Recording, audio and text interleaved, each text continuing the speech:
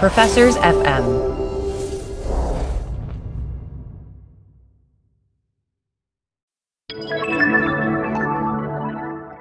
Doug, as you know, we have joined the Professors FM podcast network, so it's extremely exciting. It's like, for the first time in my life, I'm going to have academic friends. This is big. And as part of this, we're going to talk about some of the other shows on the network.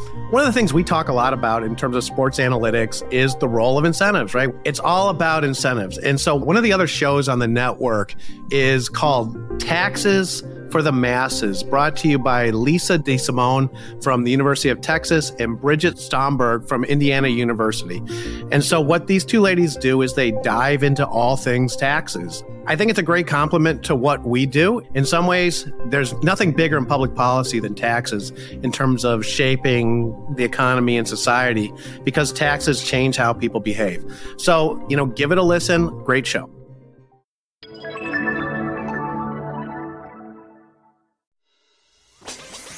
Analytics with Mike Lewis, the podcast where we talk about everything you need to know about sports analytics. Here's your host, Mike Lewis, marketing professor at Emory University. Okay, welcome everyone. Welcome to the Fanalytics podcast, brought to you by the Emory Marketing Analytics Center. My name is Mike Lewis, and I am joined by Mr. Doug Battle, the General. That's me. How you doing, Mike? I'm doing well. So, Doug, let's do a short episode this week. It is September 21st, so we are coming into this just the moments after week 2 of the NFL season. Mm-hmm. And also the NBA playoffs continue. My observation from this weekend is that, and I think this is largely an ESPN situation, where ESPN has invested pretty heavily over the last decade in statisticians and data, and all the broadcasts, all the highlights, everything is now full of numbers. And as an analytics guy, I've got to love this stuff. I'll give you a couple of numbers, and you can tell me where these numbers are from following the last weekend. Okay, you can guess. All right, I'll do my best. An 80% success rate, a 27.5% success rate, and a 10% success rate. And folks, he's going into this cold, so this is not fair, but we'll see how he does. 80% success rate. Okay, I'll give you that one. The Cowboys. Cam Newton scoring first and goal, last play of the game. First and goal. Okay. And then our next one was 27%. 27.5. 27.5. I'm going to go the Lakers' chances of hitting a game winner down 2 against the Nuggets, or down 1. Perfect. So did I get it? To hit a shot from that distance with the defender, within a couple of feet, a contested 3-point shot from that distance, 27.5%. Nice. What's next? What do we got? Well, we have the 10%. 10%. I'm going to say Cowboys' chances going into the fourth quarter against the Falcons. Close. The onside kick recovery. Okay, so I got the game right. The kicking team recovers those about 10% of the time. Wow. Okay, so I did pretty well. You did great. Fantastic. So for me, these kind of numbers are great because they highlight something special about sports and something special about fandom in general. And they also highlight something about analytics and where this stuff tends to go. I mean, even when you mentioned the 27.5% attributed that to the Lakers, it is, this expected success rate on that shot. They do consider things like the distance of the shot and where the defender is if it's a contested shot. So you can imagine how we go from, let's say, raw numbers in the case of the onside kick being recovered about 10% of the time to an analytics-based advanced statistic of expected field goal percentage in terms of Anthony Davis. So this wonderful situation where numbers are continually infiltrating sports, and in fact some statistical models behind the scene couldn't make me happier. Now my observation though, and this is where I want to sort of direct the conversation today, is what is the impact of these events in terms of fandom? And I know that's fairly general, but what is the impact? Why are these big stories? So what's your take? And you can take any of the three. Yeah, so I'll stick with we'll go with AD, Lakers, Nuggets, game winner. First off, game-winning shot. There's nothing better in basketball than a buzzer beater. That's kind of what every kid grows up dreaming of. And so for Anthony Davis, who's kind of the new face of the Lakers with LeBron passing the torch in a way, of course, right now they're both the face of the Lakers, but Anthony seems like he's there. He's going to be there for the long haul. And for him to make that shot kind of cemented him in Lakers history among the Lakers fandom as one of the greats. And so, can I ask you a follow-up in that? Sure. Is that where star power comes from? Is there anything that is better for creating stars than the buzzer beater? It's hard to beat a buzzer beater. Yeah. It's, I mean, of course, you look at James Harden putting up crazy points per game, assists per game, triple doubles, and the rest. I think championships are clearly key to star power. We've seen that with some guys like even Kawhi Leonard. Maybe his stats don't pop off the sheet as much as James Harden, but he's widely regarded as the better player. The one thing he has over a player like Harden is championships and playoff success. So I think absolutely. I also think with this one from a storyline perspective, the Lakers were wearing their black Mamba jerseys, and Anthony Davis yelled out Kobe after he hit the shot. And so it kind of tied him to obviously one of the great Lakers of all time, one of the great basketball players of all time who passed this year in tragic fashion. And so for Anthony Davis to do that, obviously for the Lakers fandom, he just became even more of a Laker. He's no longer regarded as like a mercenary player. He is a Los Angeles Laker legend now.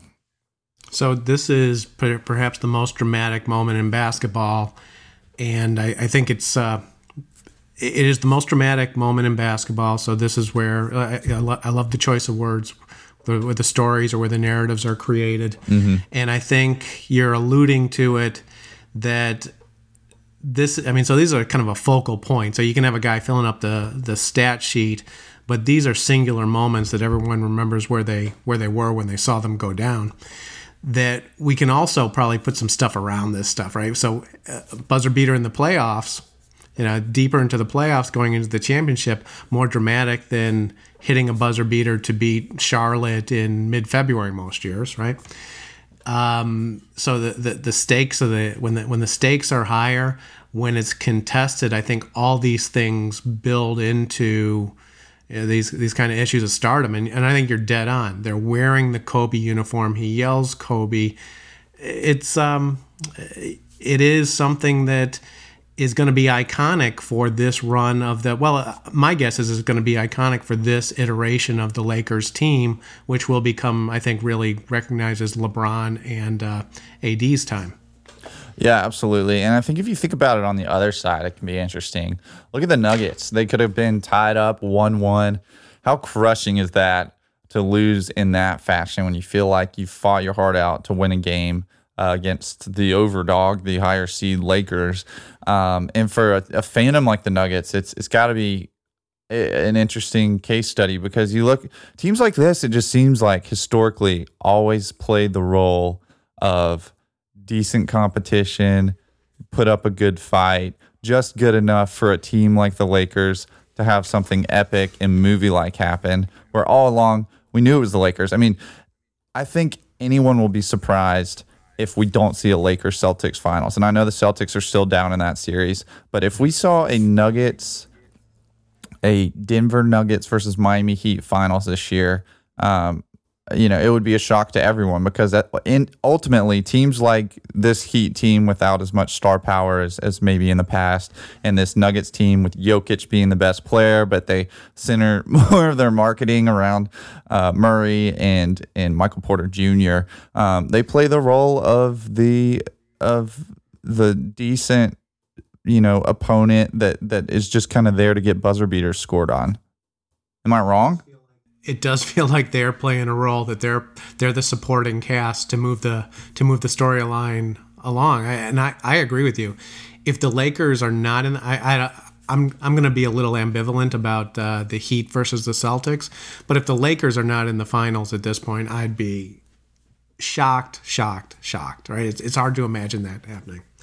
Now, along the when you started this, is saying sort of the flip side of it, and how does it feel to lose in that fashion? Yeah, I think that's sitting here in Atlanta and talk about numbers. The number that they're putting out there is that this is the first time in NFL history that a team scored 39 points with 0 turnovers and lost the game. On top of it, to basically have an onside kick where there's about a 10% success rate for the team, for the kicking team, brutal. And so what is, sort of brutal and potentially terrible in a couple of ways. One, so if making the last second shot off balance, falling into the bench, closely guarded, if that's what creates star power, is losing in that kind of fashion something that essentially turns a team or a coach into a dog and has a long-term detrimental effect on. Can the Falcons recover from something like that? Well, can Dan Quinn recover? We've still been deciding if the Falcons can recover from 28-3, right? A few years back in the Super Bowl. And it seems like those kinds of moments define a team, and they're hard to recover from. We saw it for the longest time with Clemson. It was known as Clemsoning in college football, blowing a game. And now I've heard that term with Georgia-ing. After Georgia lost the national championship, they've had a number of heartbreaking and noteworthy heartbreaking losses in big games. And there's this perception that they just can't do it. And Falcons fans, I know several of them living here in Georgia, and they're always like, wasn't that so that was so Atlanta Falcons. Like, that was on brand. That was consistent with what we expect of the Atlanta Falcons to be like the best team to ever not win anything significant, to put up all these yards, not turn the ball over, and lose a game to a team like the Cowboys. And of course it's the Cowboys, the America's team. Like anyone, I saw a tweet from a friend of mine who covers Georgia sports who said, if you're a Falcons fan and you weren't expecting to lose by 1 point in this entire game, you have not been a Falcons fan for long. This is what the Falcons have come to expect. And that's what I'm saying. It's the same thing to me with a team like the Nuggets in the Western Conference Finals. It's like, this is kind of their role in things. The Falcons play the really good team that is just kind of there so that the other team can have an epic comeback. And the Nuggets play the role of, same kind of thing, the really good team that's a tough test for LeBron, that proves that he's or maybe proves to his fans that he's the best in the world, the fact that he can beat them maybe with ease. Yeah, I love a couple of things you said in there on brand. So the Falcons brand is to come up short in tragic fashion. Ouch. The other one is this idea of the role of the opponents. And I feel like I'm inferring what you're getting at. That's like some teams are meant to be headliners, yep. Iconic, Lakers, Alabama, and some teams are meant to be opponents. That changing the topic just a little bit, the Big Ten has decided to play, I yep. believe, an 8-game season, correct? 8-game season. Yeah, that's one of the crazy things that happened in this last week that just kind of went unnoticed. And one of the things that I think has happened in college football, definitely over time, is, let's say, winning has become concentrated. And we think, the Cowboys might be a team that gets to be a leader, sort of a lead actor, yeah. a protagonist. The Lakers, same thing. That in college football, I think we've seen that shift to where, because of the way the league is organized, where there aren't things to maintain competitive balance, that a lot of teams truly are slotted to play to play roles. Where, in the Big Ten, the Indianas and the Illinois are very much almost by destiny now going to be opponents versus the Ohio States and perhaps the Michigans. And I think that's probably true across almost all of the major conferences at this point. Yeah, and I think when you're one of those teams or when you're in the fan base of one of those teams, the best role your team can play is the Cinderella story, the upset. Typically in college football, it'd be a one-game upset. I remember, Appalachian State, for example, over Michigan. We've seen upsets like that over the years. It's more rare in college football than college basketball, which is part of what makes college basketball especially fun for some of those mid-major schools because they get to play that role more often. But like you said, it's difficult to move from that role into the headliner. And that's something that we've seen. It's possible. We've seen it with Clemson in football. They were kind of that team for a while, that good team that other teams beat in close games, and they were kind of known for that. And then at some point they caught a break and broke through, and now they kind of have a reputation as the Bama Slayer. So you can break through, and that's what every fan's ultimately pulling for in their team. It's one of the fascinating things about sports, and you can break through in college. Now, what it takes to break through is probably something that's not totally observed by the fans, right? I think if you look at the correlation between winning at college football and investment in those programs, you see a very, very strong correlations. I mean, I think to break through, what you've got to do is you've got to catch lightning in a bottle, right? You've got to find I'll pick on my team here for a moment. Nick Saban is not going to go coach the Illini. No. So you need to find the up-and-coming coach that happens to have that happens to be something special, and you also need the university to devote the resources to making the team into a top-notch program. I think one of the things you realize when you pay a lot of attention to college football is, wow, there are differences in terms of what these programs look like in terms of facilities and fan passion. And so it's quite the journey, but it is probably possible in college to move up the rankings. It's interesting to me when it doesn't happen as much for some, let's say, teams in the pros where you do have structures in place that should have the league almost look more of an up and down of you're great for a while and then you sink back down. Patriots are a good example of how you can avoid that for decades. The last thing I want to talk about today is, so this is a strange world of sports, and we are in this realm now where suddenly everyone is playing. We didn't even touch on Major League Baseball. There was a local Major League Baseball story here within the last week, which is the Atlanta Braves are likely to make I don't believe they've clinched a playoff spot yet, but they're likely to make the playoffs. So while the Braves are having a very solid season on the field, they also announced pretty significant layoffs to the front office staff. This is not surprising, and it's a story that we're going to see unfolding across the world of sports for, who knows, perhaps over the next couple of seasons. What COVID-19 has done is caused a real disruption to the world of sports. And so the Braves, for the period before they started playing, I think revenues were down something about 95%. Mm-hmm. And so something's got to break or at least bend. And this is going to happen throughout the college sports world as well, that maybe these organizations they definitely have to probably shrink in the near term. Question becomes, are they going to be quickly regrown to where they were at before? So this issue of disruption is something we're going to see play out across sports, like I said, for who knows how long.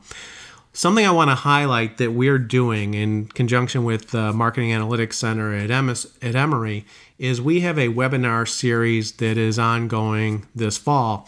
We're going to release an episode with Todd Harris, the CEO of Skillshot Media, later this week, where Todd's going to give you really a great overview of the world of esports. The fastest growing sector or category of sports. Todd's going to give you some great insight into where that's all going. Our next speaker on the agenda is Mohamed Massaquoi, one of the favorite sons of the Georgia Bulldogs, right, Doug? Yeah, Mohamed is a legend in Athens, Georgia. Played some NFL ball, had him on my fantasy team a while back. So there's some NFL fans with some love for Mohamed as well. But he's going to be joining us for our second episode, our second part in our Fanalytics speaker series that we're doing in webinar format for you all. This is something that traditionally would be through an in-person conference, but now it's more available, and we welcome you all to join us. And Mohamed is really an almost ideal speaker for the world of 2020. So Mohamed, and he'll tell this story, had his career perhaps cut short. Definitely his life changed in very dramatic fashion following, I believe it was an ATV accident. And so he has rebuilt himself, retooled himself, adapted to a very dramatic disruption, and now goes out there and talks about dealing with disruption and dealing with change. Mm-hmm. So, please look for that. We'll include sign-up information in the text at the bottom of the podcast, but definitely something to look forward to. So with that, Doug, I'm going to say, and I'm going to probably say this a lot, in terms of looking forward, and I know it's way too early, but they are going to play. So I'm going to give my first shout out, go Illini, get back to practicing. Go Dogs. Two last things, last word from me here. Part of the reason we love sports is that while analytics are so much a part of it, the odds are often beat. And entering yesterday, teams were 440-0 when scoring 39 points with 0 turnovers since 1933. And that's when turnovers were first tracked. And there's now one loss in that column. It goes to the Atlanta Falcons. Another stat that goes against them is the Falcons had a 99.9% win probability according to ESPN metrics when the Cowboys started their possession, trailing 39-30 with less than 3 minutes left. So again, stats and analytics are fun. They help the sport, but it's also especially fun when the odds are beaten. Go Dogs.